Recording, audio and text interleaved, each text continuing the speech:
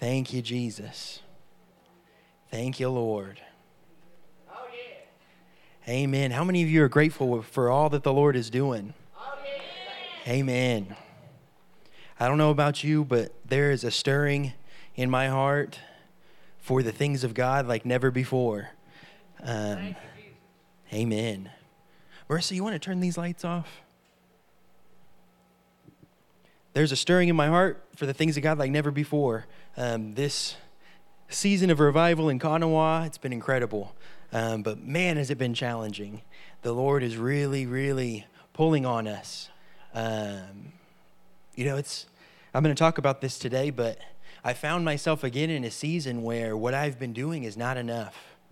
What I've been doing is just not enough. It's not satisfying. It's not satisfying to do the minimum anymore. It's not satisfying to work 5 days a week and go through the motions and change diapers and eat meals and just go on with life like normal. When the Lord, we know He's calling us and He's pulling us. He's nudging us in a certain direction, and we are willing to go. But yeah, Ayla, she was texting me. I missed revival on Friday. I was not very happy about that. I scheduled a detail. I even tried to get them to cancel, and they wouldn't even cancel or reschedule with me. I tried everything, and they would not budge. But I was trying to do the right thing and do what I told them I was going to do. So I did the detail, and I thought, if I get done about 7 o'clock, I'll just head that direction. I'll be there by 8:30, catch a little bit of the service, and it'll be good. I didn't get done till almost 8:30. So that wasn't very fun. Amen. But while I was doing that detail, the Lord dropped something in my spirit, and I was like, oh, man. He started talking with me. And then Ayla texted me and said, hey, Pastor said you're preaching on Sunday. And I'm like, well, now that makes sense. The Lord had to get that to me pretty quick. Amen. So I had very little time to prepare, but when the Lord is speaking, it's always good. Amen. And He was dealing with me about something that's really, really close to my flesh, something that I didn't realize what it is that he was really talking with me about. I bookmarked this scripture, and I did not bookmark the right scripture. Amen. But He began to deal with me about something, and I'm just going to use the iPad, just like what you said. He began to deal with me about something because, I'm in this time and in this season where I am desperate, just like that song. I am desperate for what it is that God, what God is doing right now. I'm desperate to know what He's saying. I'm desperate to hear His voice every single day. I wake up and I'm not satisfied. I'm not satisfied with yesterday's word. I'm not satisfied with what He was saying last week. There's a hunger and a thirst that it's been unquenchable. And in these revival meetings, man, the first night of revival, when Pastor Ziggy grabbed that microphone, it was on. I mean, there was no introduction. The Holy Spirit began to speak through him, and we were in revival. And I immediately became aware of the fact that there were things in my life that needed adjustment. And while I was working on this car on Friday, the Lord brought a scripture up. It was Isaiah chapter 1. We know the scripture. Let me pull it up real quick. We know this scripture well. It's a scripture that Pastor Ziggy teaches on.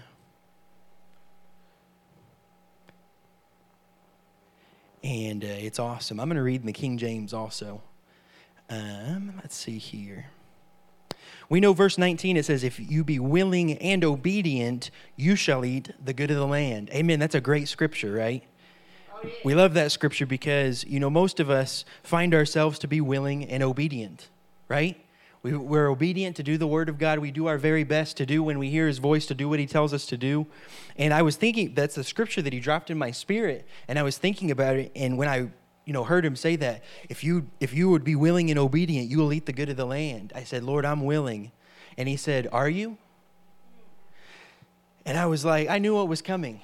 I already knew that my relationship with God, that I know when He's going to talk to me about something serious. And I knew what was coming. And He said, are you willing? And I said, Lord, I'm willing.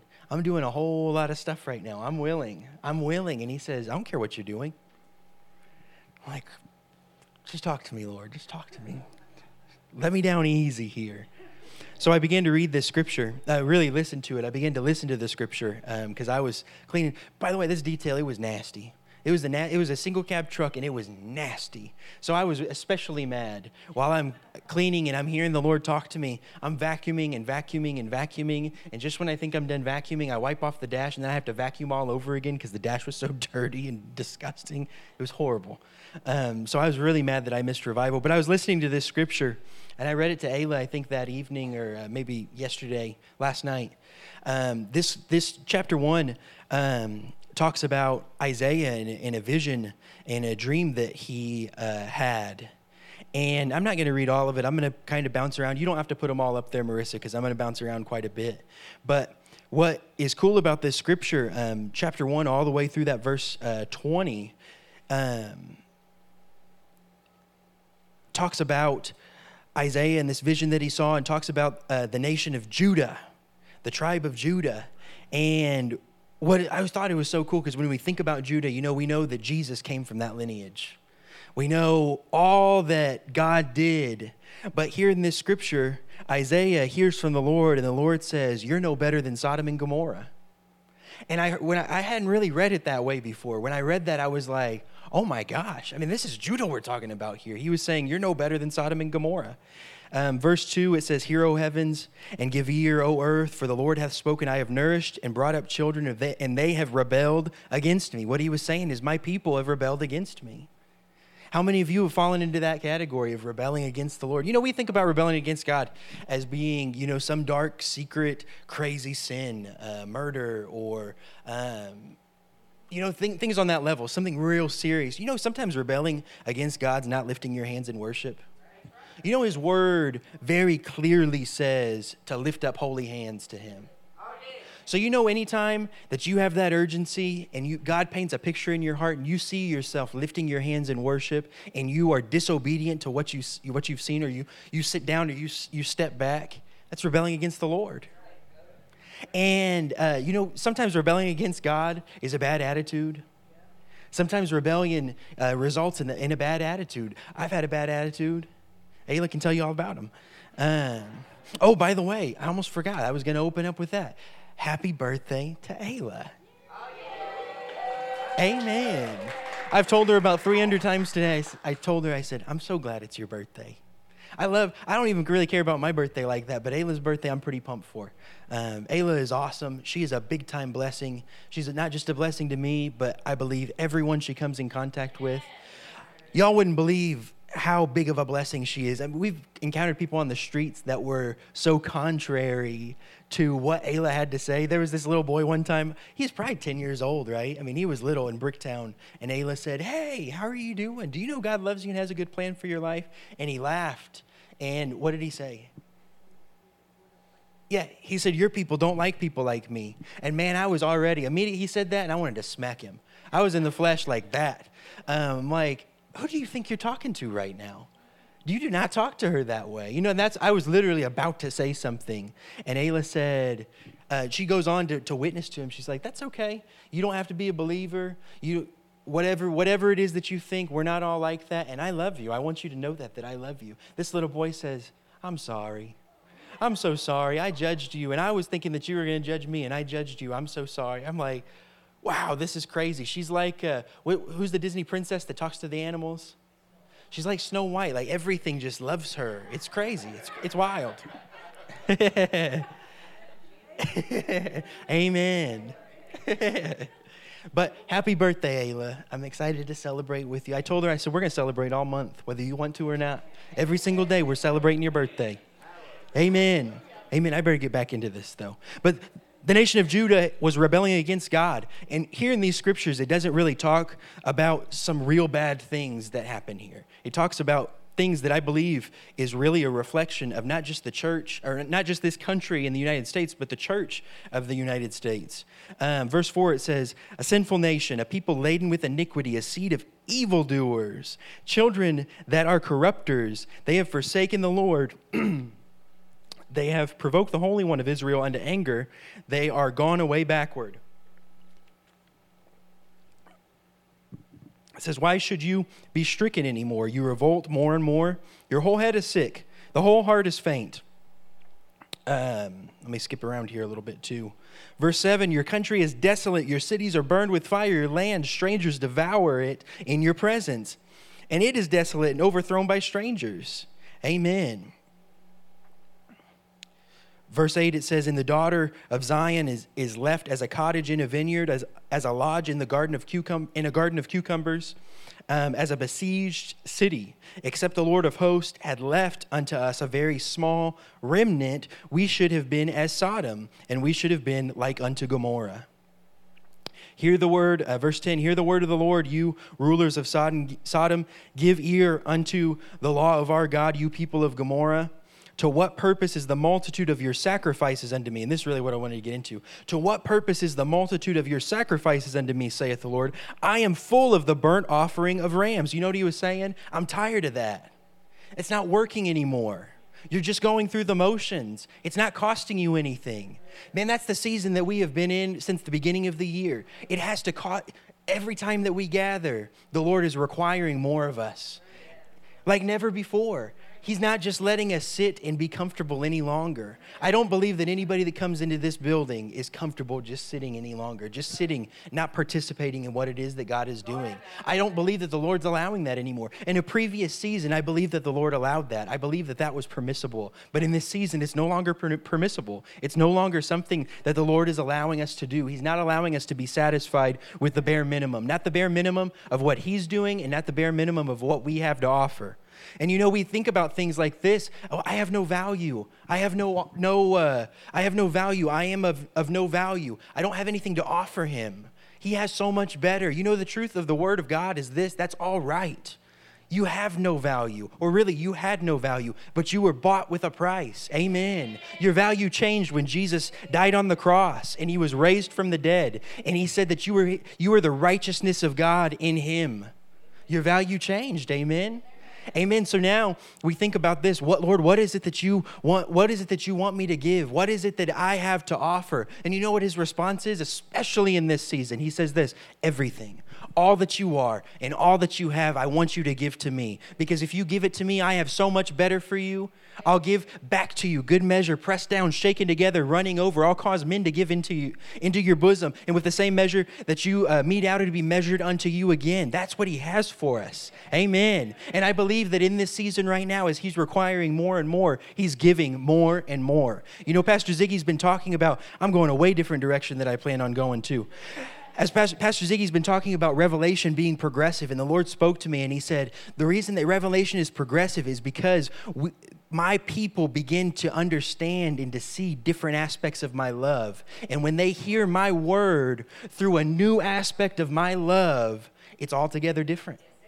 That's where we're at right now. Christ has revealed his love in a different measure to us, in a way that we haven't seen before. When we looked into the mirror of the Word of God, the reflection that we saw back wasn't us, it was him. And when we saw him, it caused us to hear his word differently. That's why we're transformed and challenged and changed in this season. Amen. And a lot of times it leads to frustration because challenge and change is tough. Challenge and change sucks. I just changed jobs a little over a month ago, and man, I love it. Don't get me wrong, I love it. But the change of that job, it sucks. It sucks having to do things differently, how to learn new processes and get in different routines. I told Ayla, I'm like, every day with this new job, because I work from home full time now, I'm committing. I am not just going to roll out of bed and just start working. I'm not doing that. I'm going to get up. I'm going to have a routine, whether that's sit and read the word for a little bit or wake up and do something specific. Get ready. I'm not just going to sit around in my PJs all day, even though I want to so bad. I just want to sit around and relax. Unfortunately, I can't do that. I have a lot of video meetings, but I'm committed to that. But the challenge of that, man, it sucks. The change, it sucks. Getting in a routine, getting my desk. I only have 2 monitors on my desk. I've rearranged my desk 3 different times. It's just 2 monitors in my computer. That's it. I've rearranged it 3 different times. And I have an Amazon package sitting on my porch right now. I'm going to rearrange it again later today when we get home from a revival. Amen. But challenge and change sucks. And when the Lord is pulling us, when he's pulling on us and he's tugging at us and he's saying, I don't just want your stuff. I want all of you. I want everything that you are, all that you have and all that you are. It's difficult. And there's a frustration that can rise up as a result of that. I believe that was what was happening in Isaiah. because the Lord was talking to Judah and saying, you have gone your own way. You've done your own thing, and now you're just going through the motions. You're just trying to appease me, and I'm not a God that will just be appeased. I'm not pleased with just part of you. I'm not pleased with just a little bit of you. I require it all. Amen. He's saying, I'm full on those burnt offerings. Let me find my place again here.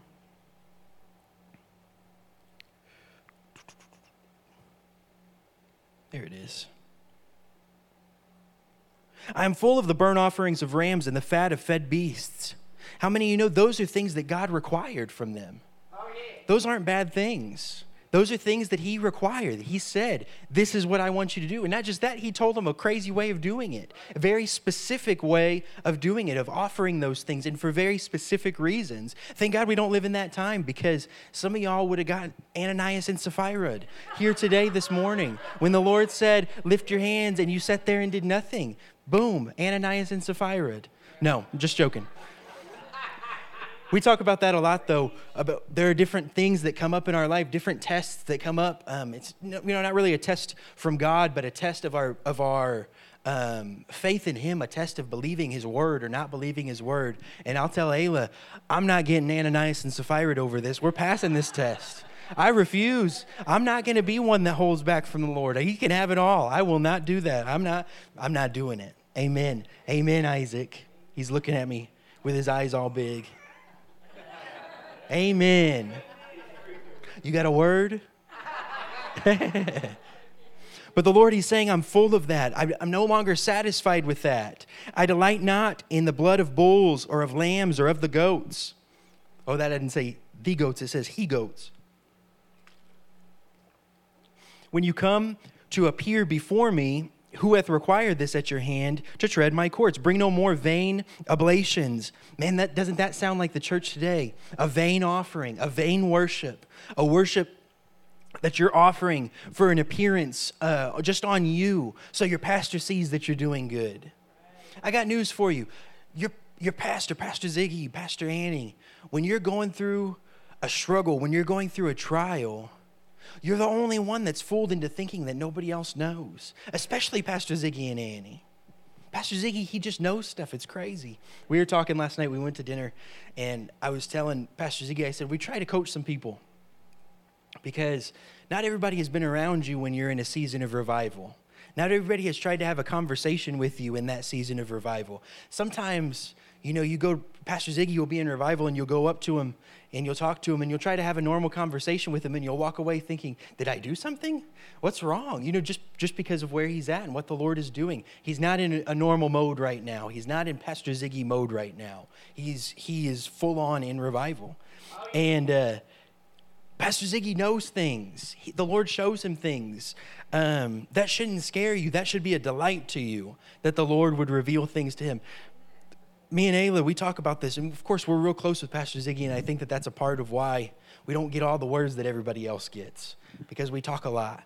But Ayla, she's like, I want a mom word. I want a word that Pastor Ziggy says the Lord's telling me I'm going to be a good mom. I want a word about a baby. I want Isaac to get a word, these different things. And we delight knowing that the Lord speaks to our pastor. We delight knowing that. Amen. That was just a little side note. You shouldn't try to hide anything. There shouldn't be something working in you that says, I need to worship in a certain way so nobody knows that something is going on. No, you need to offer worship to God, because that's your key to your breakthrough. That's your only way out, is praise and worship. That's your only way out of the struggle, is praise and worship. It's your only way out. Whether it's a financial difficulty, a struggle in a relationship, whatever the case may be, your only way out is doing the word of God, lifting him up. Amen. Putting him before yourself, preferring him and preferring his way. Amen. He says, incense is an abomination unto me. The new moons and Sabbaths, the calling of the assemblies, I cannot away with. It is iniquity. Even the solemn meeting, what he's saying is, all this stuff that you're doing for you. You're not doing it for me. You missed it because you decided to do this in the power of your own might, in your own intellect. You thought that I would like this. God didn't call you to think. Amen. He gave you a brain to reason and things like that. But when it comes to things of the Spirit, the Lord didn't call you to think about those things. You know, there are so many people in the body of Christ that are striving to gain intellect. And the Lord is like, why? What's the point? When you can have revelation or intellect, choose revelation. Amen. Amen. Choose revelation. Revelation transforms your life. Amen. The first revelation that the Lord ever gave me, I was driving. I remember where I was driving. I remember the time of day and everything. The car that I was in, I know exactly where I was at. I had to pull over because the Lord spoke to me. And he said, he told me a scripture. And he said, I love you. It was the first revelation that I ever really got. Of course, we know God loves us. You know, for God so loved the world, he gave his only begotten son. Everybody knows that. God loves you. It's a whole different thing when you're not reading it and he says it and he tells you, I love you. Oh, yeah. Immediately, I'm in tears. I'm like, I love you too, Lord. You know, I'm so glad you said that. I needed that in that moment. I've had those moments over the years. But when we do it in our own might, he says, it is iniquity, even the solemn meeting, your new moons and your appointed feasts. My soul hateth. They are a trouble unto me. I am weary to bear them. This is what the Lord's saying. The Lord is saying, you've done it your own way. You're the one that said, you need to gather. You may be offering a vain worship to me, but it's still just you gathering. I didn't call you to this. Amen. I don't want to gather without him. That's where I'm at right now. I don't want to get together without him. I don't want to get together and him not show up. I don't want to get together and him not be here. You know, the Bible says he'll never leave us nor forsake us. That's the truth of his word. He'll never leave us nor forsake us. But life is a whole lot better when we find what he's doing and where he's moving and what he's saying and moving with him. Amen. Oh, yeah. He said, I will hide mine eyes from you. When you make many prayers, I will not hear. Your hands are full of blood. Wash you, make you clean. Put away the evil of your doings from before mine eyes. Cease to do evil. Learn to do well. Seek judgment. Relieve the oppressed. Judge the fatherless. Plead for the widow. I think that that's so awesome because all of those things that he was requiring from them, Jesus paid the price for us. All of those things that he was requiring, he's saying, wash you, make you clean. We're clean. I don't care what it is that you're going through, but you're clean today because of the price that Jesus paid. You're not clean because you did something in the power and strength of your own might. You're clean because he said you were clean. You know, God does not see you as a mess. He could see you as a mess, but he chose not to. God only sees you as your potential. He only sees you as his promise activated in your life. When he looked at Ayla from the very beginning, he looked at Ayla and he saw her as all that she ever possibly could be. And to this day, that's no matter what she has done, that's all he can ever see because he bound himself to that. He chooses to only see what he called her to be through the filter of the blood of his son. Amen. It's better than an Instagram filter. Got you with that one. Ayla doesn't always laugh at my jokes, but every now and then I got one that gets her. Verse 18, it says, come now and let us reason together, saith the Lord. Though your sins be as scarlet, they shall be as white as snow. I love this because even though the Lord was bringing a word of correction to the people of Judah, at the end of this, he says, there's coming a day where your sins are going to be washed away from you. Amen. They shall be white as snow. Though they be red like crimson, they shall be as wool. Verse 19 is the verse that we know. If you be willing and obedient, you shall eat the good of the land. What he's saying is that mess that you created, I'll deliver you from that.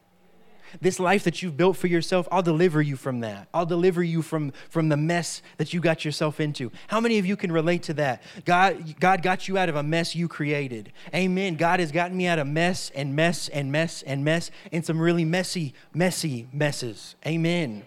Some really rough things. And he picked me up and he didn't just, man, this is so awesome. We were talking about this the other day. He didn't just pick me up and drop me back in a place that I had been before like I thought he was going to do. I thought, Lord, you're going to pick me up out of this and I'm going to land right where I had been before. No, he didn't even drop me there. He took me 5 steps further and dropped me in a place I had never been before and really told me. You know, Pastor Ziggy said something the other day about people not really knowing all that we've been through. That's true because we don't really talk about it much. And there's a lot of reason I don't really want to talk about it. Amen. But when he said, y'all don't even really know. You don't know what the Lord brought them through. And there is no sign of that anymore in our lives. It's gone. The reason why it's gone is because that there may have been a sign if he had dropped me back in a place I had been before. if he had dropped me back in a place that I knew well, a place that I was comfortable. But he didn't do that. He put me in uncharted territory. I will never forget it. It's Sunday morning. I was sitting back there on the soundboard, and I had told Pastor Ziggy this maybe that night before in a revival meeting in Shawnee, or on the way home from revival in Shawnee. And it was Sunday morning.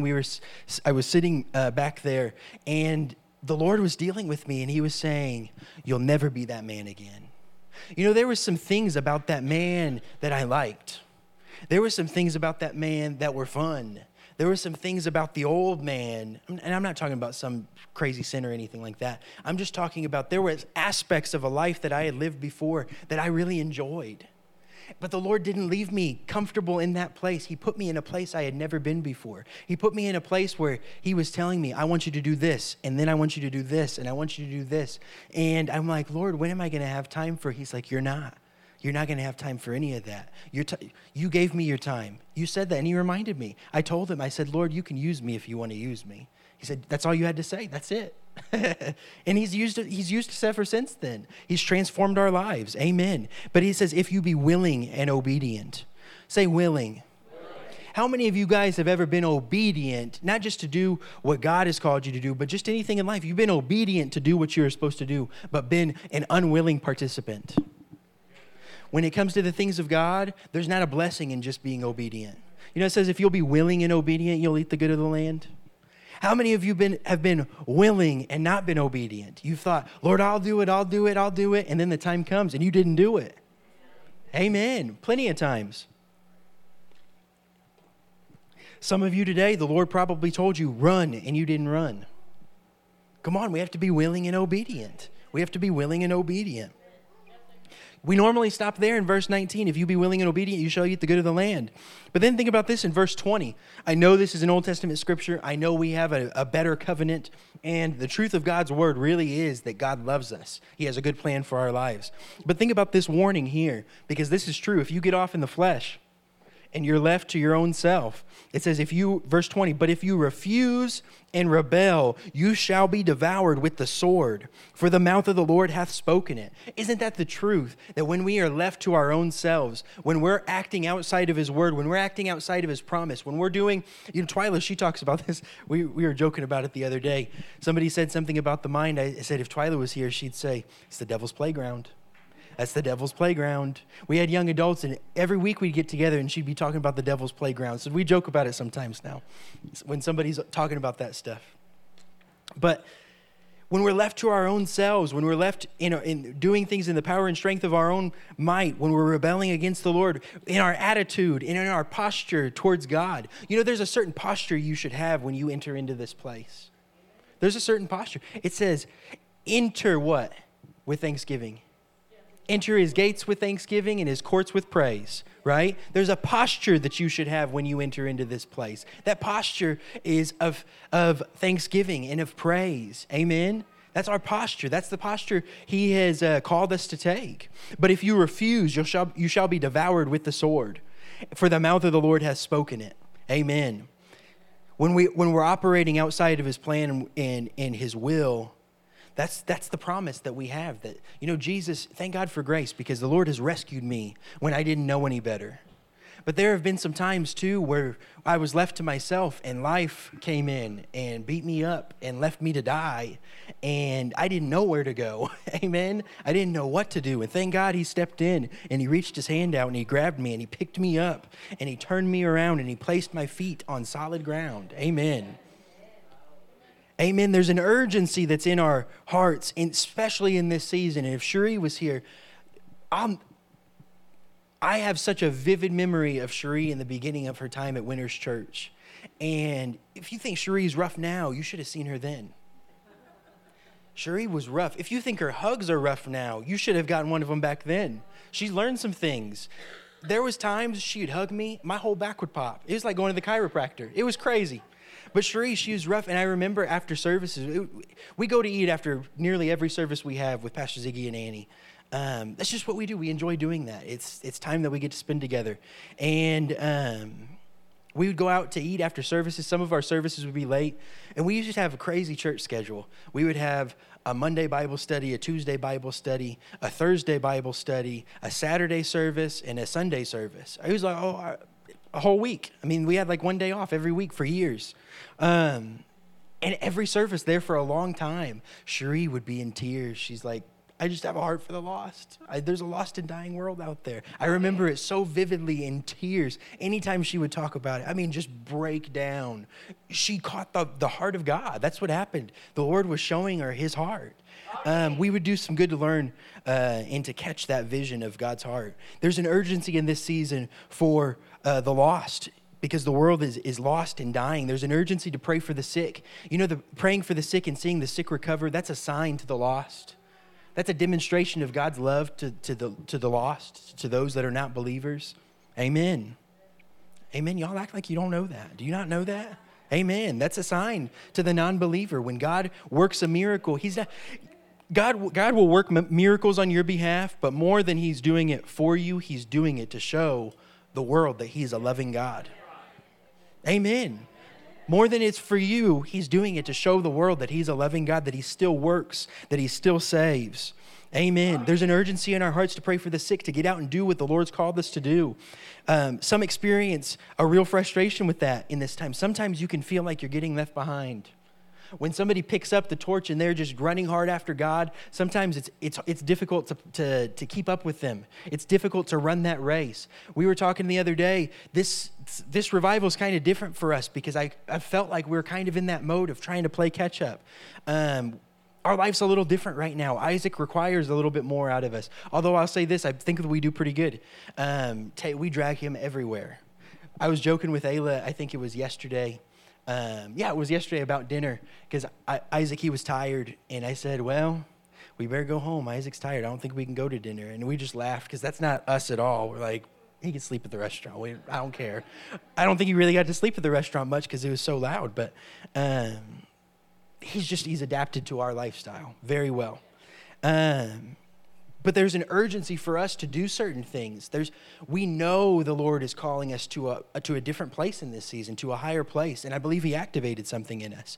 You know, we're going, and when we're going, we're not just seeing a measure of the vision of God that he gave us, but we're seeing a real close picture to the fullness of what he showed us, where he showed us we would go and what we would say and what he would do and how he would demonstrate himself to us. We're beginning to see that come to pass in our lives. Thank God.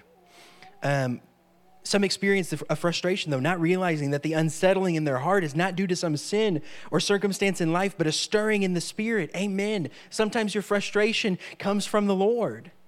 We don't think that God will do those kinds of things to us, but he does. He led Jesus to the wilderness. Amen. Not just to the wilderness for nothing. You know what the wilderness is, right? The desert. He sent him to the desert. I don't know about you, but in my head, when I think of wilderness, I think of like the woods, trees. That's not what the Bible's talking about. He sent him into the desert.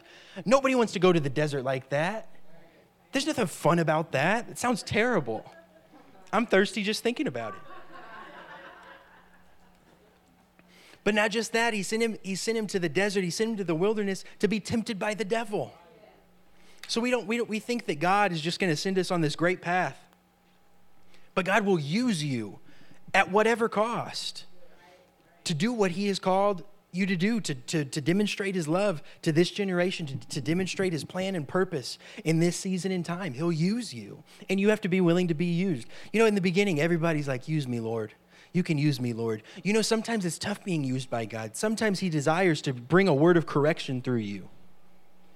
And you have to be faithful to deliver that thing. Sometimes what he wants for you to do is pray.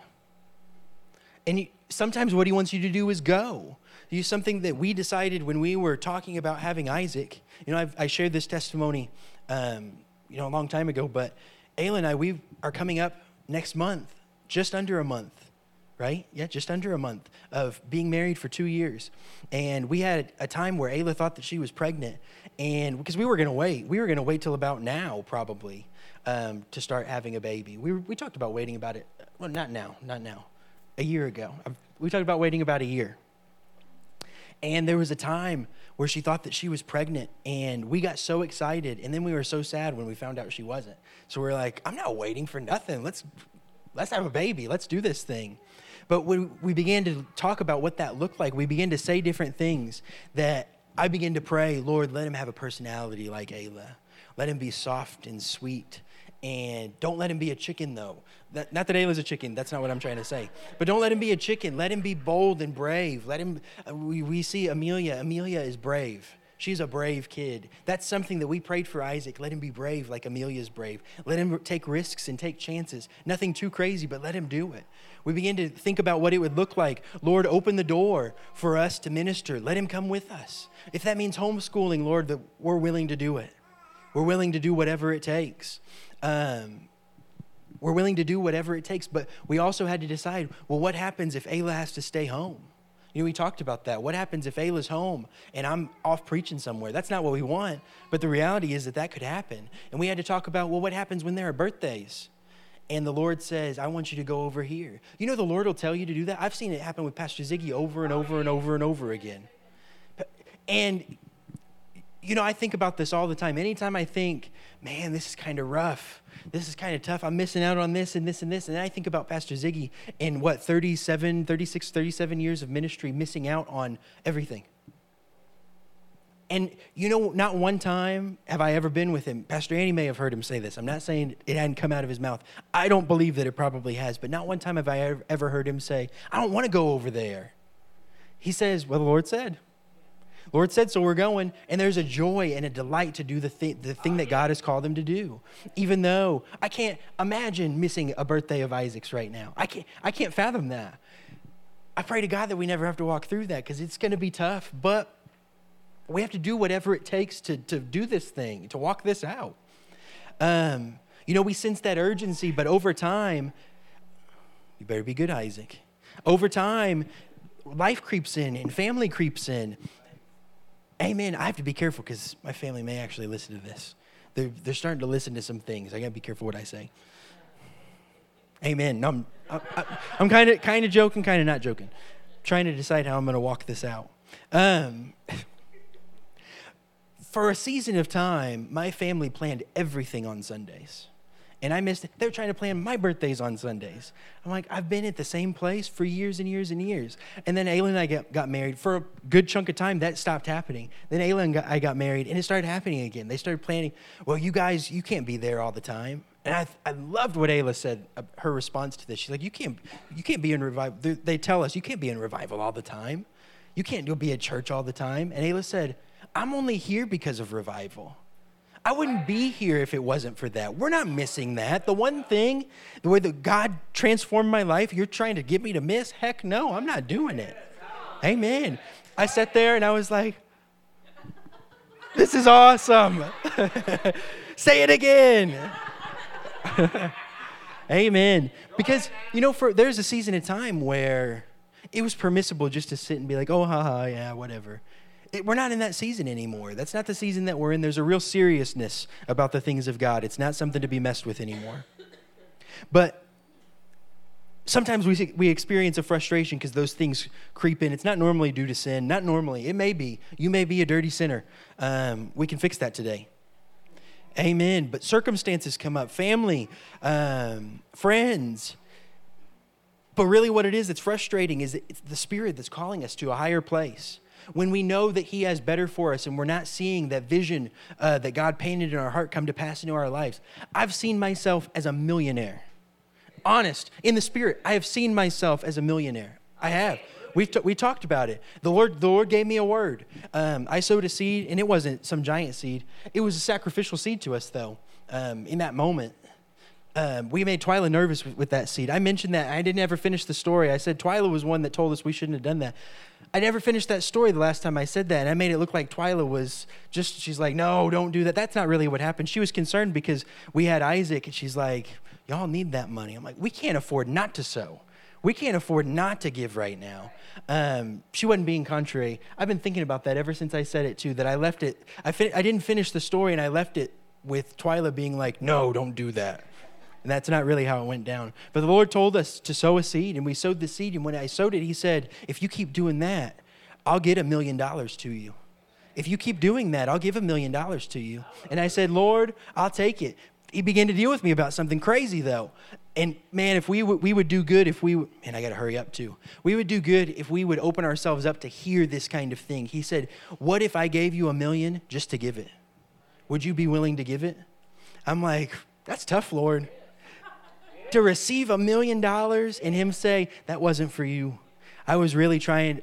I knew that I could use you. I was really trying to get it over here. Ted has volunteered for that before. Lord, you can get any amount of money through me. You can get it through me. We volunteered that day. We said, Lord, whatever, I don't care what it is. It was about that, roughly the same time Marissa's texted me, I can't wait to give my tithe check on this $1.58 billion lottery.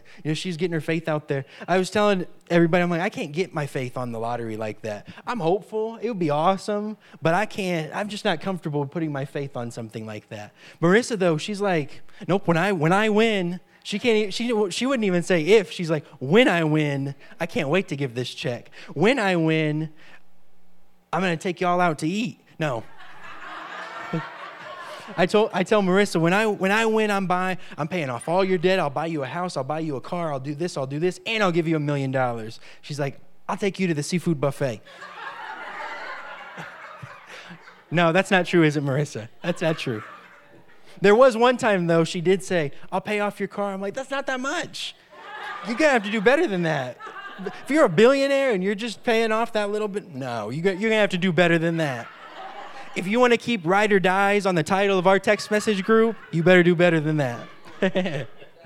Amen. I better get back on track here. But we volunteered that day. That's how we have been. That's how we decided we were going to walk this life out.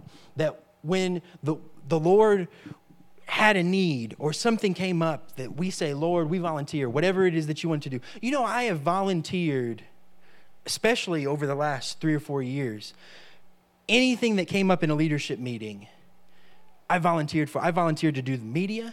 I volunteered to do social media. I volunteered to do a discipleship class. I volunteered for young adults. I volunteered for anything. Anytime somebody said, we really need to work on this, I'm like, I volunteer, except nursery. I'm not volunteering for that.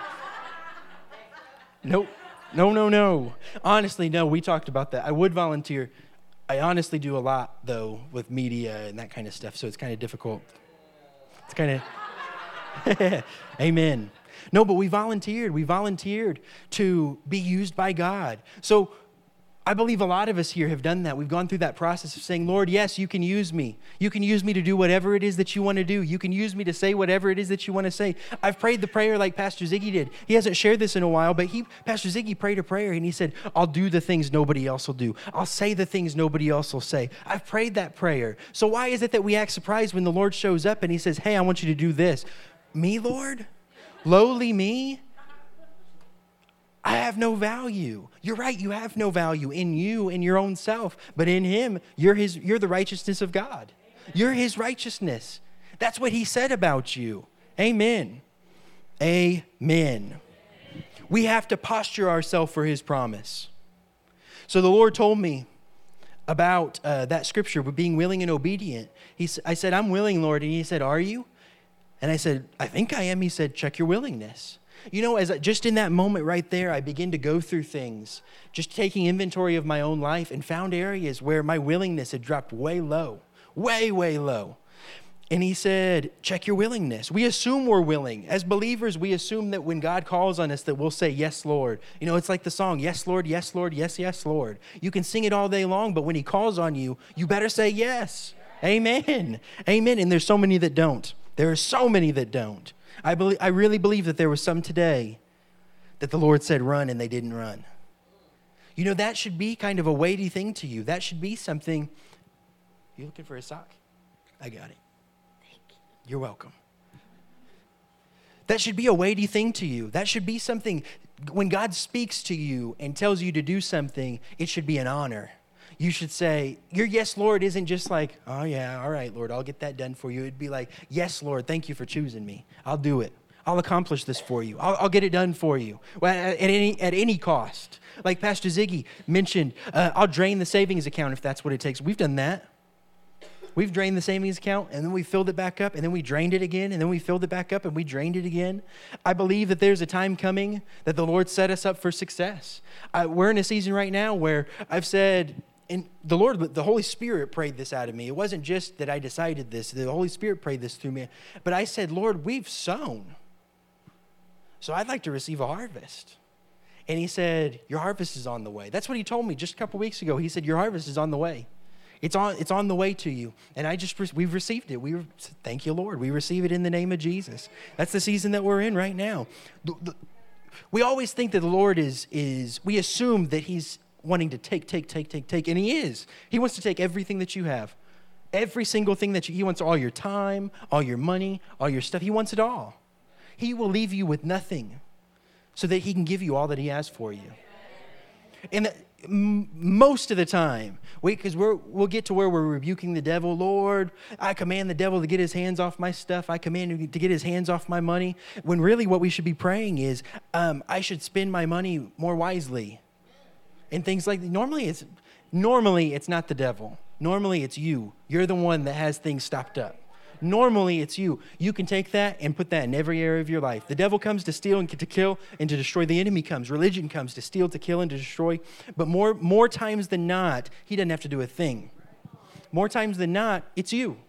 We have to take ownership of that. You know, when you say, I can't do that. No, you won't. At least be honest about it. I think that people would have a lot more respect for us as believers if we would just be honest with things and not make excuses. We just say, you know what? I'm not praying about that. I know I said I would pray about it. I'm not praying about it. I just don't want to do it. I just don't want to do it. Just be honest. Well, honest with yourself. Don't be ugly with people, but be honest with yourself. Amen. Amen. We assume we're willing, but how you respond in tough times where the Lord is calling you up higher really shows your willingness. It really shows where you're at. The word of the Lord is if you're willing and obedient, you'll eat the good of the land. You may be obedient, but if you are not a willing participant in the kingdom of God and what it is that he's doing, you're missing out on his promise. You know, that comes down to your offering too. You know, you can be willing to give your offering and not be obedient and eat your seed. You know, that seed ain't going to do a thing if you eat it. It's not going to produce a harvest. I have eaten my seed and it sucked. You know, it sucks. It sucks having to walk that out.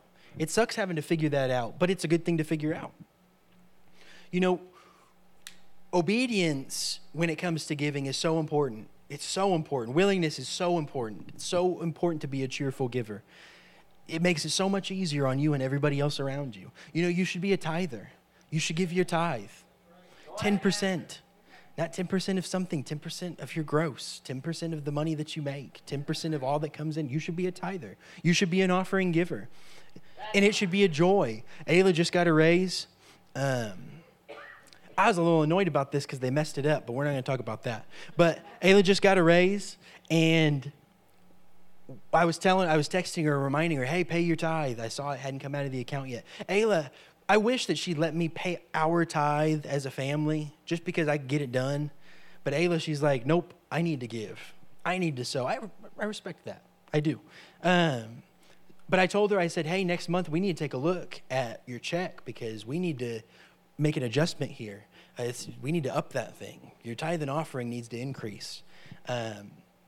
My flesh was crying out, though, big time. My flesh was like, do you really want to do that? Because it's not a small amount, and it's at the beginning of the month, too. She gets paid the last working day of the month. So that money, of course, that covers our expenses for the following month. So it's our first of the month money. And it's like, oh, man, are we really going to do it? So I just sent the text. I'm like, hey, we're doing this. Because now I know Ayla's not going to let me do anything else. We're increasing that in the name of Jesus. Amen. We have to get our offering out there. We're believing God for a specific amount. We're believing God. I don't think it's an issue to say it either. We're believing God for $5,000. Not for something. It doesn't have a purpose. It's not that we could use $5,000. I can always spend money.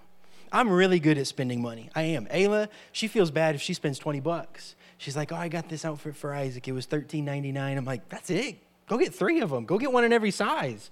I'm a little more free when it comes to spending money. I don't even remember what I was going to say about that anymore. I got caught up thinking about shopping. Oh, $5,000. Yeah. I was thinking about there's an Apple event coming up on September 12th. My mind just went 100 different places about where I could spend some money. No, we're believing God for $5,000 because we have sown seeds. We have sown a lot of $1,000 seeds. I mean, back to back to back to back. Sometimes it'll be from one week to another. We'll sow $1,000, $1,000, $1,000, $1,000. And that's, I'm not bragging or that's not what I'm doing. There's a purpose to this. But we're trying to stretch ourselves out there and for our new norm to become a $5,000 seed. So we're trusting the Lord. We're believing God. Lord, if you bring 5,000 into our hands, we are willing to sow it. We're desiring to stretch out there. That's our new choking point. You know, $1,000 used to be a choking point. It used to be a point where it's like, man, there's $1,000. We could have used that. Now, $1,000 might as well be $100 or $20 because it's easy for us to give it. We give it and we don't think about it again. It doesn't bother us. It doesn't hurt our feelings. We don't go sit in the parking lot and think, what did I just do? It's not a choking point anymore. But we believe the Lord's calling us up higher, so we're trusting him. We're believing God. $5,000 coming into our hands so that we can be faithful to sow that seed. Amen. Amen. And we're willing participants, and we'll be obedient to do the word of God when he tells us to sow it and where to sow it. We have no desire to spend that money. Our desire is completely into doing what he tells us to do. Amen. A willing participant doesn't necessarily mean feeling good about doing it. Sometimes we think that willing is like happy. Willingness and happiness are not the same thing. It'd be great if you got to the point of being happy while you're doing whatever it is that God's called you to do, whatever it may be. Charlie called me the other day, and we were on our way to revival, and it was awesome.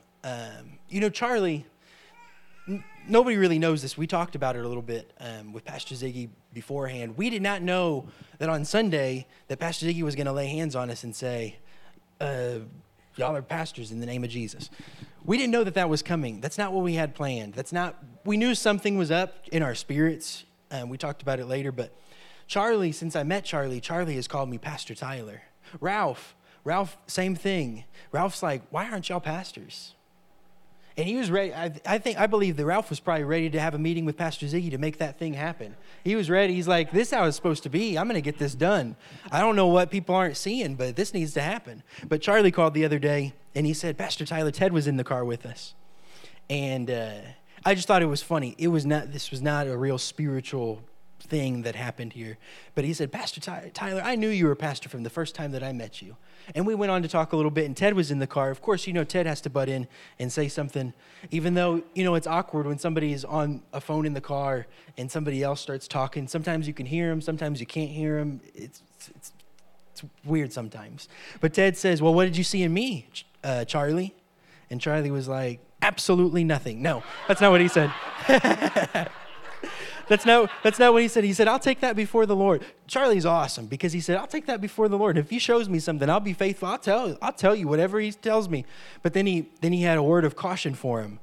He said, now, Brother Ted, he may show me you picking up trash or cleaning up at the church or doing this or doing that. You should be ready for that because if that's what he shows me, I'm going to tell you that. I don't want you to be mad at me. But I thought it was an awesome encounter. And we know that's not all Ted does. It's not Ted. Yeah, Ted was having a funny exchange with Charlie. It wasn't a real serious thing. It wasn't like Ted was like, tell me what I'm called to do. Ted is secure in knowing who he is in the Lord. Amen. But how many of you know sometimes the Lord, that's what he says. Hey, I want you to take that bag of trash outside and throw it in the dumpster. Sometimes the Lord will call you to do that. Maybe not all the time, but there are times that the Lord ordains those things. We think temple ministry, some people think that Pastor Ziggy called temple ministry as a cover-up for people just cleaning up or just to fancify the name of the janitors or whatever like that. That's not true. It is a real ministry. The Lord really calls people to do those things, to help in that way. You may not believe this if I tell you this, but there are times that Ted has encountered the presence of God and the Holy Spirit and heard the voice of God when he went and picked up a bag of trash out of a trash can and went and took it and threw it in a dumpster. The Lord's talked to him in those times. The Lord's talked to him in those seasons, probably more so in those times than other times, that the Lord's talked to him when he was faithful to do what the Lord called him to do.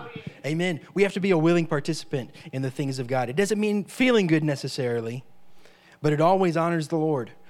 Amen. I remember a time that I got a call from Pastor Annie. I couldn't tell you the year that this was, but she called and she said, hey, we're out here at Guthrie, and Pastor Ziggy got the plane stuck in the mud. Can you come out here? Get Andrew. I think Andrew and I were living together at that time. Get Andrew. You guys come out here. I don't remember if Andrew came with me or not. But Michael Salazar was there. There was a bunch of us there. Joe was there.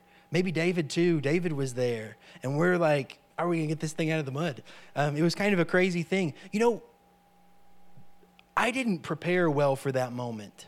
I wore my nice shoes, like my good shoes. I wore my good clothes. I had some boxes in my trunk that I was going to use for packing, brand new boxes. You know, sometimes when the Lord calls on you, he's going to take your nice stuff and dirty it up. I was covered in mud. I had a jack for my car, and Pastor Ziggy's like, yeah, let me use that. You know that thing, wherever it is at, it's probably still covered in mud. I couldn't even get it to rise up anymore because of the amount of mud that was stuck in it.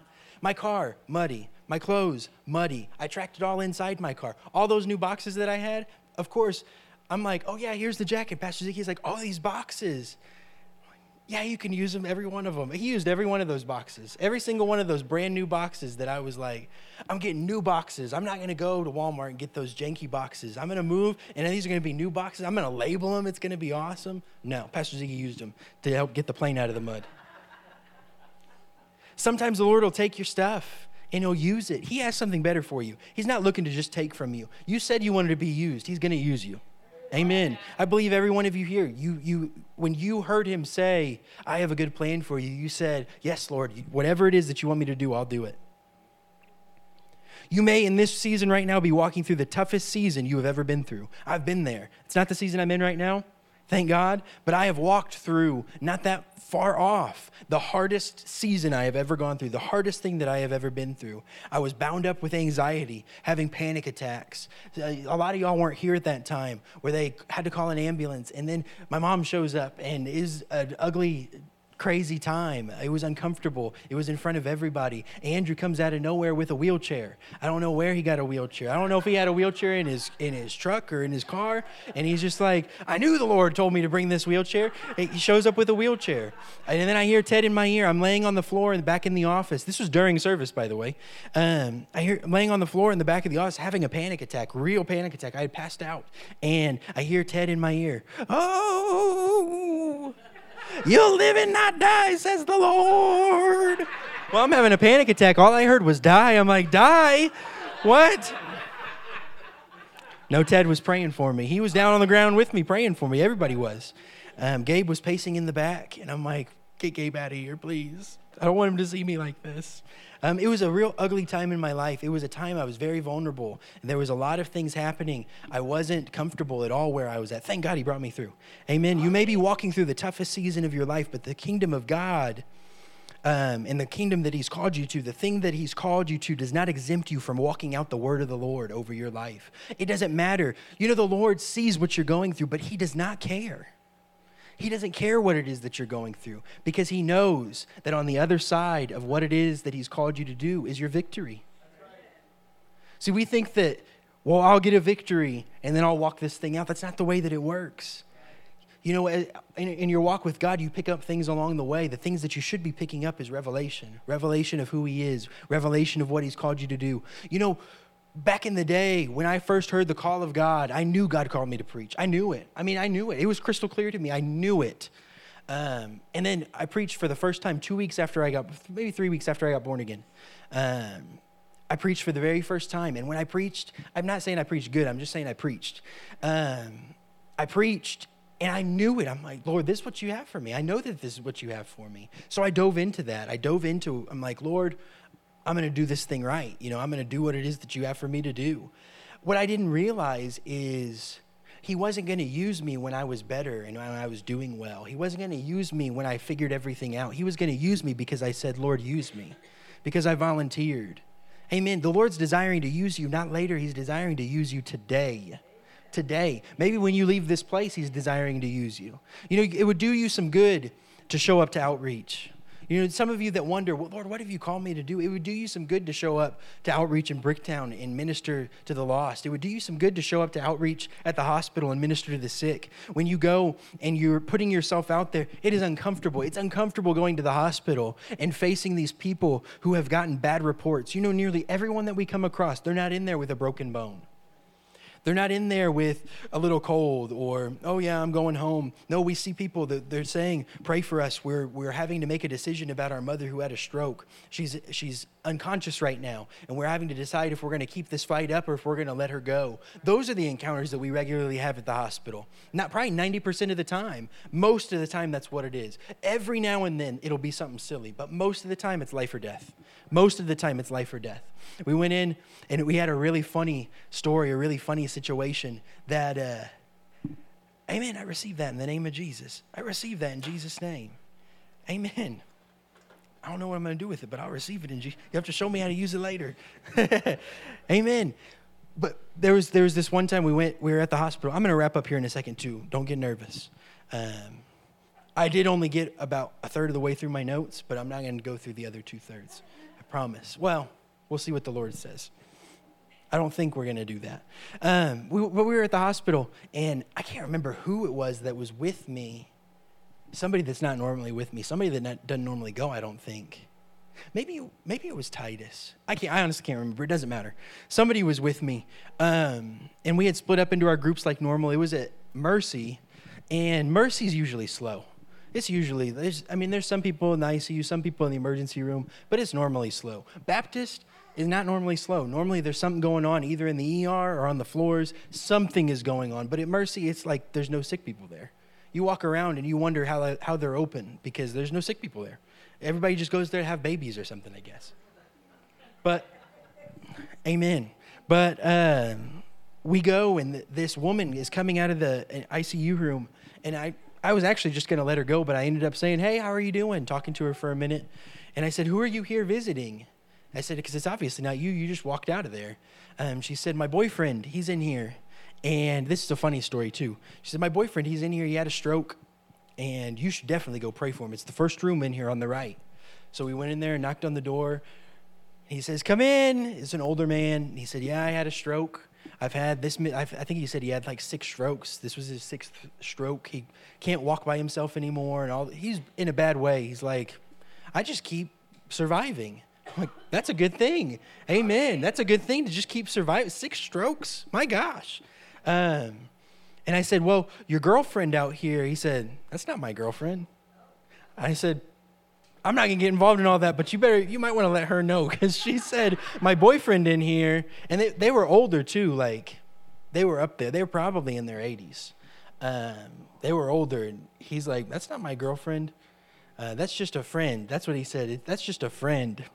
You better let her know. Because I think she's thinking marriage or something, because she's here at the hospital with you. You know, people would say that about Ayla. Just before we got together, people said that kind of stuff. I think Ted told me, he said, I think Ayla's sweet on you. I'm like, Ted, we're not talking about this right now. You know, it's uncomfortable. He said, I think you're sweet on Ayla, too. I'm like, Ted, mind your own business. Ted, he was trying to be Cupid over here. No, but people would say that. Ayla, my mom is one of those people. If she was here, she'd say that. She would say, Ayla has always been your best friend. You know, that's really true. When I wasn't a good friend, Ayla was the best possible friend that she could be to me. Ayla's awesome. I mean, awesome quality person. She's been around. She's been in my life for forever. Times that I didn't want her to be around, she was around. Times that I didn't want her to rescue me, she showed up and rescued me. She's awesome. She's incredible. So maybe there was something there between those people. I tried to encourage him a little bit, but we laid hands on him. It was an uncomfortable situation, though, because I knew what I wanted to pray. I wanted to pray, Lord, just touch him right now where he's at. He's had 6 strokes. He can't walk. Half of his face is literally drooping while we're sitting there right now. I mean, it's like he's in a bad way. When he opens his mouth and he's talking, half of his mouth is moving. The other half is not moving. It is an uncomfortable situation. As a Christian, you want to think that you go into those situations just believing your faith is high and you're like, yes, the Lord's going to do it. I haven't encountered that most of the times that we go. Most of the time, I have to work that up in me and step out and pray a specific kind of way. We tell everybody that comes that for the first time, don't pray sissy prayers.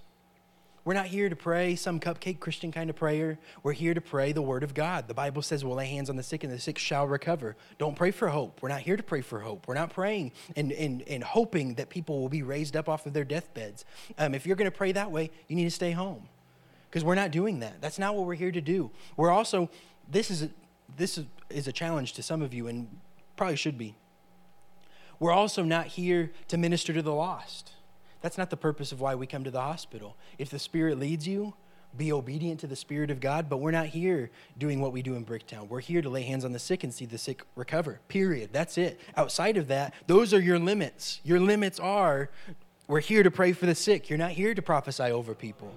If the Spirit of God leads you, be obedient to the Spirit of God, but it better be the Spirit of God.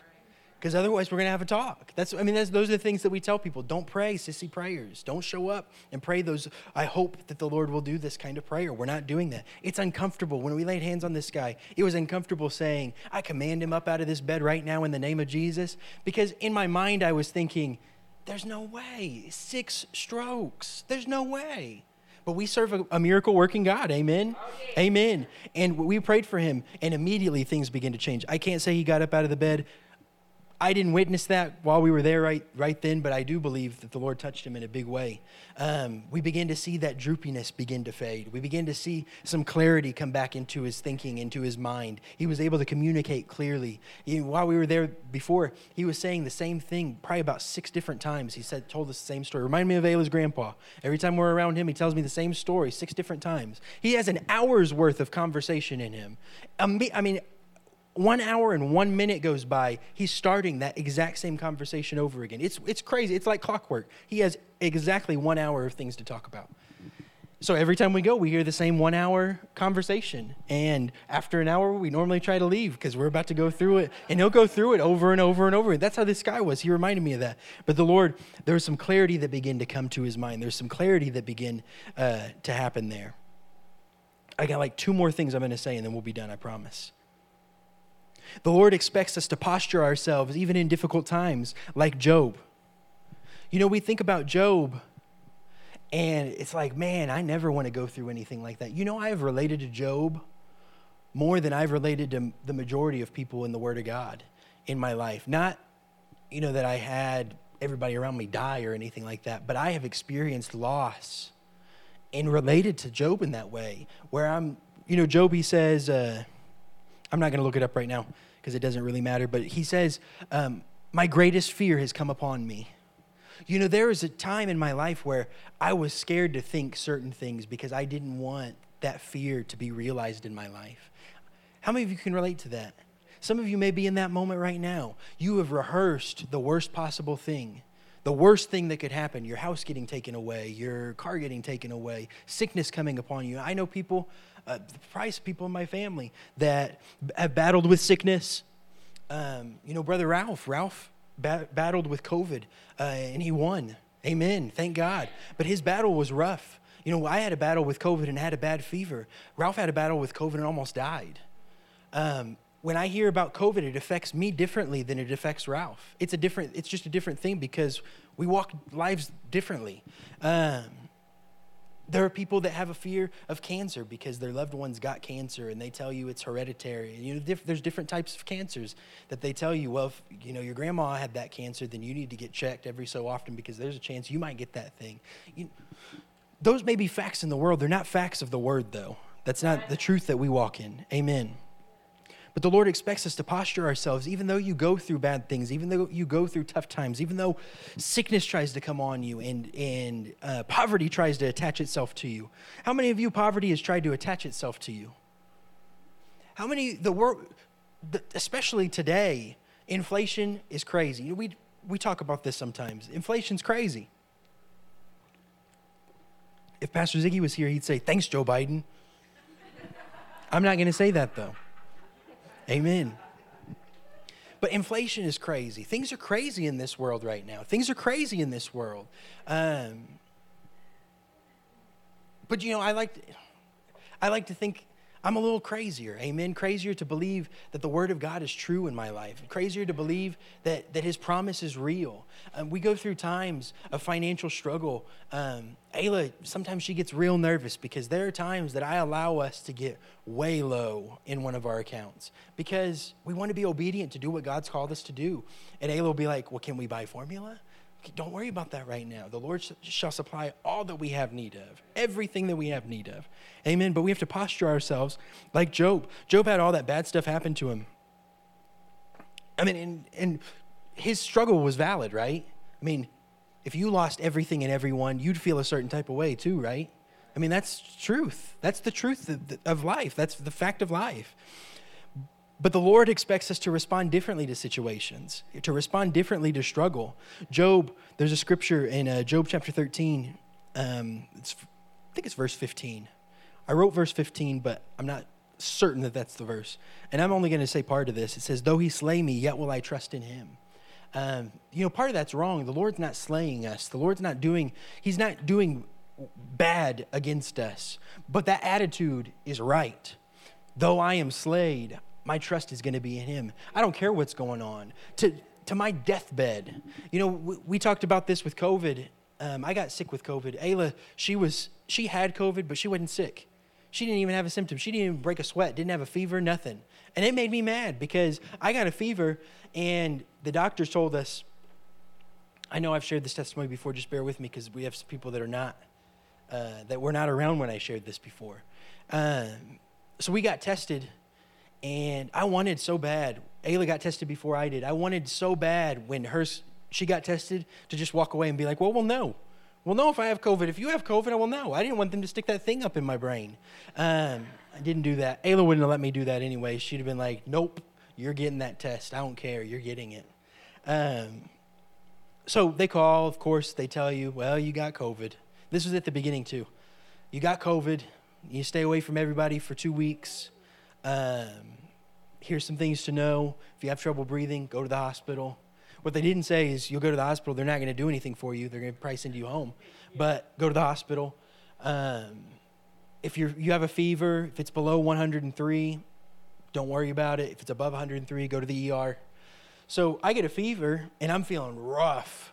I turn over, and I'm like, oh, kind of being a big baby.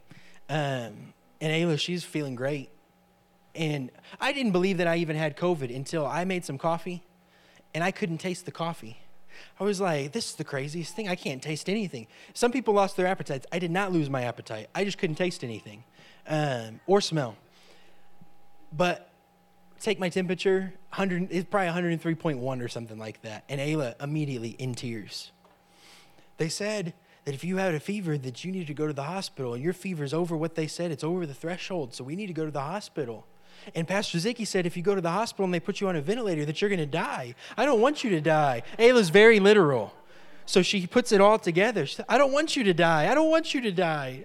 So I believe I received my healing right then because, in a moment, when she began to say that, this boldness rose up in me, and I sat up and I said, no, that's not how we respond to these things. We respond to these things with the Word of God. The Word of God says that we'll lay hands on the sick and the sick shall recover. And the Bible says that He's the God that healeth thee, and if He's the God that healeth thee, He's the God that healeth me. And I'm receiving my healing right now in the name of Jesus. It was just like that, wasn't it? Honest, just like that. She's all crying and snotting. I'm like, no. And we've said this over our relationship. Anytime something tough comes up, we say this, no fear.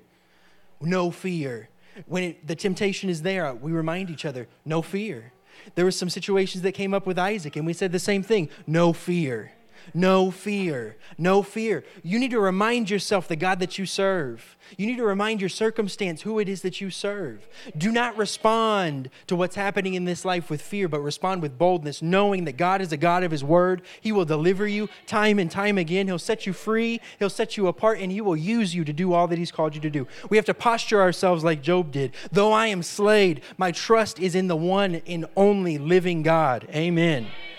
Amen. Broke. My posture is a posture of worship. Sick, my posture is a posture of worship. Struggling, same thing. Addicted, same thing. The very thing that the enemy meant to harm you, your breakthrough is only found in His presence. Amen. Your breakthrough is only found in His presence. You're not going to find it alone at home. You're not going to find it in a bar. You're not going to find it You're not going to find it in that place that you used to find comfort. You're not going to find it in a Netflix binge. That's not the season that we're walking in anymore.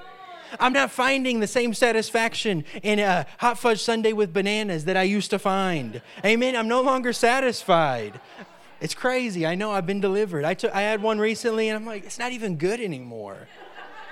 I'm no longer satisfied with what it is that once used to satisfy me. I'm only satisfied in His presence. I'm only satisfied knowing that I hear His voice, knowing that His promise is true in my life. Amen. You may set out like Paul set out to do ministry, and the Lord tell you, I've called you, I've anointed you, I have a plan and purpose for you. I'm going to use you. Amen, Isaac. He's going to use you. He's looking real excited right now.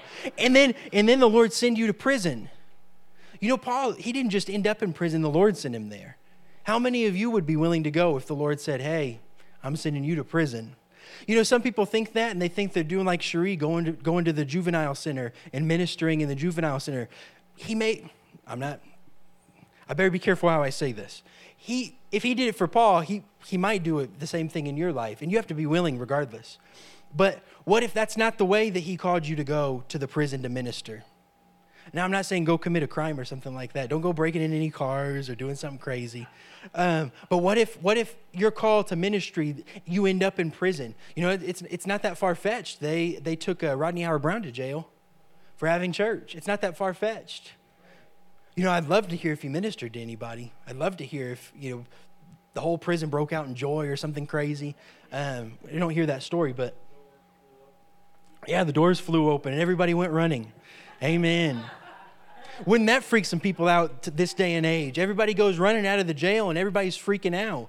The Lord's done it before. He can do it again. Amen. You may be like blind Bartimaeus. Oftentimes we don't find ourselves relating to blind Bartimaeus in Scripture. We find ourselves relating to the disciples and all those that are around him, telling him to shut up. I don't want to be one that tells, like Miss Rhonda, I don't want to be one that discourages Miss Rhonda, tells her, hey, keep it down, be quiet. You know, in her life, when God is telling her to be bold and to preach big and to do these things, I don't want to be one that cautions her and says, well, I know that that's what the Lord's. I don't want to be that one. I don't want to be the one that says, shut up in your life. You know what I'm saying? You get what I'm saying? I don't want to be that one. We need to relate to blind Bartimaeus, willing to do whatever it takes to get the attention of God, willing to do whatever it takes to receive a miracle. Amen. Like the woman with the issue of blood. You know, what's that? The series that we watched? Chosen. Thank you. Chosen. They go through that on that series, and the picture that they paint was so awesome of the woman with the issue of blood pressing in, getting spit on, getting stepped on. People are disgusted at the sight of her because she is there. And the Lord, man, I love how they portrayed Jesus in that moment, because the look in his eyes, it's a good depiction of that transaction of what took place. Because we think of the woman with the issue of blood, that she just ran up and she's just like, well, I'm healed, praise the Lord. But that was an ugly thing. She was not wanted. They did not want her there. She was not allowed there. She was breaking the law by being there, especially by touching him. She was breaking the law. She was doing something that was contrary to things that God had spoken in a previous time. But she was willing to do whatever it takes to get what it is that the Lord had for her. We have to be willing and obedient, amen, to his word, and his promise will come to your life. Willingness without obedience results in nothing. Obedience without willingness results in frustration. Last scripture, and then I'm done. 2 Corinthians chapter 8. I'm going to give a quick recap here. I'm not going to read it all.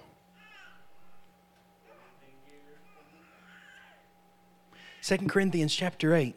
So in this chapter, and previously before this, the Corinthians had previously agreed to contribute to a collection. So they pledged an offering. They had said, I'm going to give this amount, and I'm going to give it. I'm not giving it right this second, but I'm going to give this. We're going to do this. We're going to sow into this thing. It was for suffering Christians in Jerusalem. So Paul is talking to him and raises this issue with him, pointing out an example of the poverty-stricken Macedonian churches. We know this. Let me go over that scripture real quick.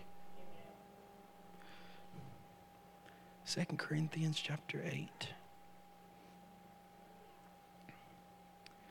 Verse 1, moreover, brethren, We do you to the wit of grace of God bestowed on the churches of Macedonia, how in a great trial of affliction, the abundance of their joy and their deep poverty abounded under the riches of their liberality. So we know that scripture because Pastor Ziggy just talked about it recently.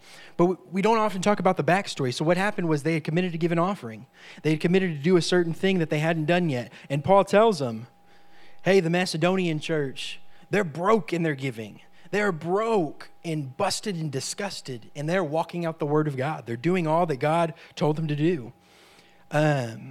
They had given beyond their means, past their own selves, of their own free will, and Paul urges them to follow through on their commitment by their own choice. I think that that's so awesome because this scripture here, and let me find it.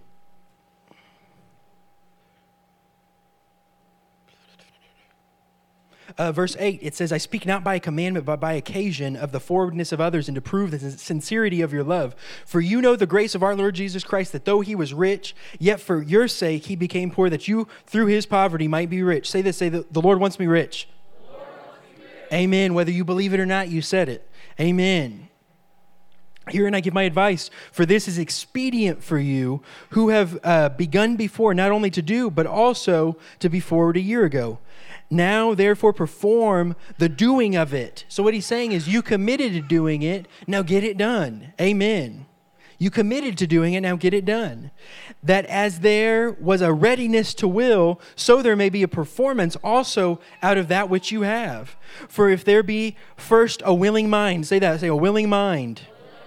It is accepted according to that a man hath, and not according to that he hath not. So it's saying it's not according to what you don't have, it's according to what you have. But it first starts with a willing mind. Amen. We have to get our minds lined up with what's going on in our spirit. Amen. You know, in this season of time, you should be alarmed if you're not being stirred by the Spirit of God.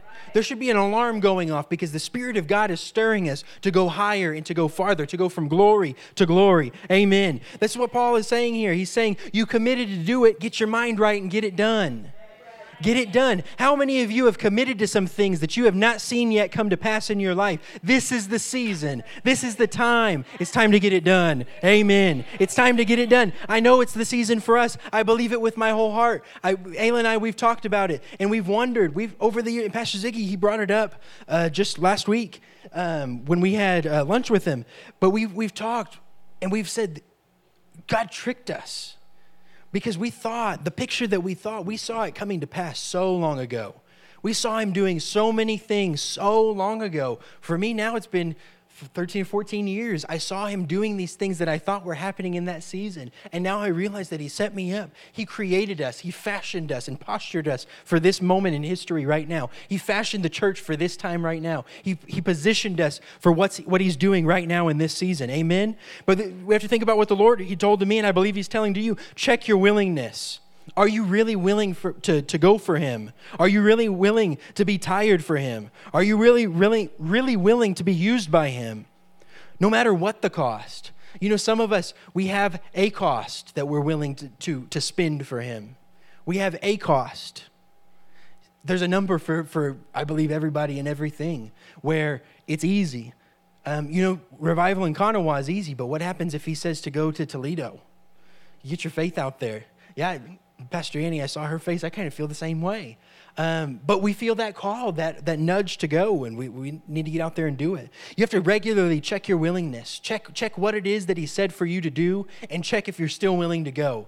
If he calls on you, are you going to be willing to actually do it, to get it done? If he says, I want you to preach, are you willing to get up?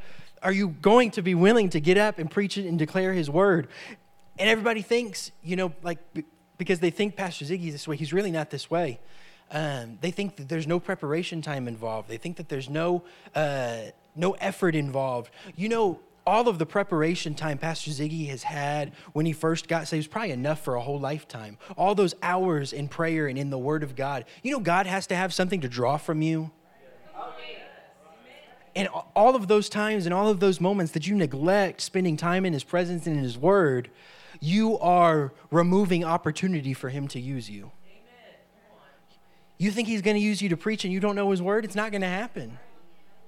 He talked through a donkey, right? I don't want to be in that situation where he has to bring a donkey in the building to declare the word of the Lord because I don't know it myself.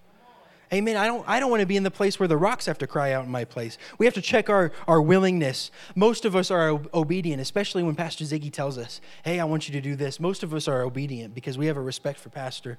That's not a bad thing by any means. That's a good thing. But you have to check your willingness. Check your why. Why are you wanting to go? You have to be willing to make tough decisions. You have to be willing to say, you know what, Isaac, we're making a tough decision kind of today about Ayla's birthday. There's some things that Ayla wants to do for her birthday that we're putting off kind of indefinitely because we're in a season of revival right now. And that's a tough thing. It's a tough thing for me to do.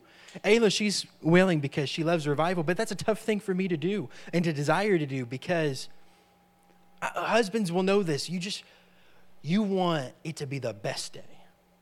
You know what I'm saying? It's like and every year you want it to be better and better and better and better.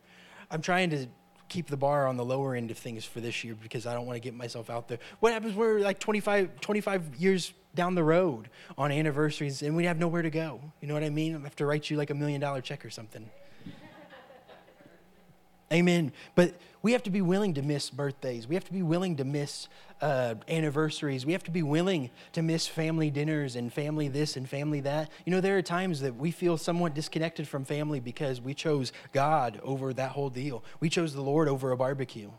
And it's tough and it sucks, especially with our family that's here because we're close.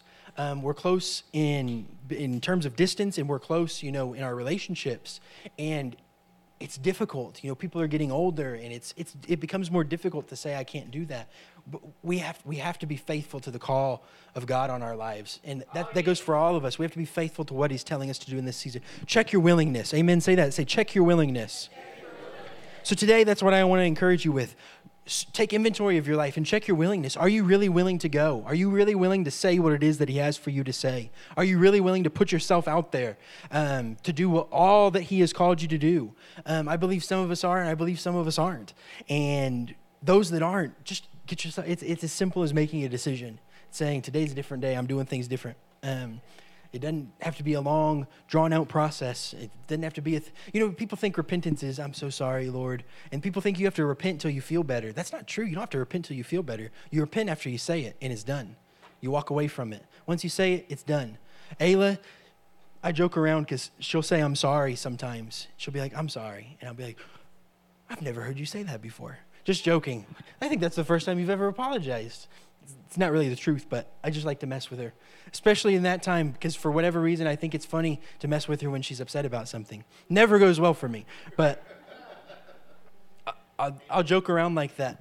But Ayla, she's really good at I'm sorries, because her I'm sorry will be I'm sorry, and then that's the end of it. It's like, hey, we're moving on. I'm like, but what about? There's no what about when it comes to that. We would do some good to apply those things to our lives. Repentance. Just get it done and walk away from it. Walk away, turn away from that thing. Amen. Amen. But check your willingness. Check to see if you're really willing to go. Are you really willing and obedient? Are you really willing? Are you really willing? Are you really willing to sow, to give to what it is that God has for you to do? Amen. Amen. Thank you, Lord. Thank you, Lord. Thank you, Jesus.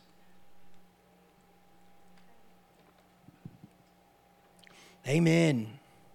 Thank you, Lord. I'm just going to pray. I don't believe that we need to do anything else. If you need special prayer for something after the service, come see us. But I'm not going to make a special call. I don't think that we need to today. But I'm just going to pray. And then do you want me to close or do you want to close? You want me to close? Yeah, okay. So, Father, I just thank you for all that you're doing. Lord, if you want to do something here, we're open. I don't care what time it is, Lord. We're open. We're open to do what it is that you have for us to do. And I thank you, Lord, that you're moving right now by your Spirit on the hearts of all your people. Lord, you're not filling us up with intellect. Lord, it's not intellect that we're after. It's you that we're after. So, God, I thank you for touching your people right now in the mighty name of Jesus. Lord, I thank you for pouring your Spirit out on all of us, just like you said in your word. Lord, you said that you would send a comforter, that you would send a helper, that you would empower us. And, Lord, you have. You've empowered us today. Lord, I pray right now in the name of Jesus, Lord, that all those would hear, that are here would check the conditions of their hearts, check the conditions of their lives, and find the areas where they're not facilitating you well and make adjustments in those areas. Lord, I thank you for pouring yourself out by your Spirit right now in Jesus' name. Is there anybody that has any pain in their hip? Anybody have hip pain? You have hip pain? Come up here. If you have hip pain, come up here. Lord's going to heal you today. Amen. Is it your right hip? Left hip? It doesn't really matter. I'm just curious.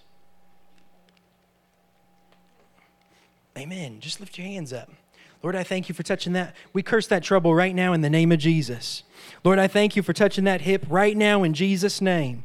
I thank you, Lord, that where there was pain, there is no more. It has to go. Now in Jesus' name. Lord, I thank you for doing the work right now. I thank you, Lord, for touching Carolyn right now from the top of her head to the soles of her feet. Yes, Lord. Yes, Lord. Yes, Lord. He's bringing things back into alignment in Jesus' name. He's doing a work in Jesus' name. I see you, by the Spirit, I see you tossing and turning like you're trying to sleep, trying to get comfortable. And I see that stopping as a result of the Lord touching this thing. You're going to find rest. You're going to find a comfortable position, and you're going to be able to just stay there. I wish Ayla would get that word. Amen. She moves around a lot. Amen. But I thank you, Lord, for doing a work right now in Jesus' name. Right now in the name of Jesus. Lord, I thank you for Ralph. I thank you for touching his hip right now in Jesus' name. And Lord, all that he has going on. Lord, I've talked with Ralph, and I know what he thinks about things. But Lord, you do care about the small things. You do care about the small things. So Lord, I thank you for touching every place that needs to be touched today in Jesus' name. Lord, we curse sickness. We curse disease. We command it to go from him right now in Jesus' name. Lord, from the top of his head to the soles of his feet. Lord, we command his body to line up with your word that declares that he can walk in divine health. God, I thank you that your word declares that we'll lay hands on the sick and the sick shall recover. So Lord, as we lay hands on him right now, in Jesus' name, we have no expectation of anything less than your word coming to pass in his life. God, you said... Yes, Lord. You said that you're the God that healeth thee. So, Lord, I thank you that you're healing him right now in Jesus' name. I thank you, Lord, that you're touching those places right now in Jesus' name, from the top of his head to the soles of his feet. And, Lord, this is just me, Ralph. The Lord's not saying this, but I'm going to pray this over you. Lord, I just pray, Lord, that you would visit Ralph in Jesus' name. Lord, he desires to meet with you. He desires to fellowship with you every single day. So, Lord, I just ask that he would encounter your presence like he's never encountered your presence before. Lord, that you would fill him to overflow today from the top of his head to the soles of his feet. In the name of Jesus, Lord, I thank you for that. Amen. Amen. Amen. Well, we are done. Revival, I want to encourage you, if you have not been to Revival, go. You for sure should go. This Revival... We're not just calling it Revival. Revival has broken out in Kanawha. It is awesome. So I would encourage you to go coordinate with some people. I'm sure some people have some open space in their vehicles. It's a long drive. You're going to go and you're going to get home late. Just expect it. It'll be all right. Amen. But other than that, we'll be back here Wednesday, right? Wednesday? Is that the next time? Monday prayer, Wednesday service, and it'll be awesome. So, Lord, I just thank you for your people. Touch them right now in the name of Jesus. Lead them and guide them by your Spirit. And we just thank you for all that you've done in Jesus' name. Amen. Amen.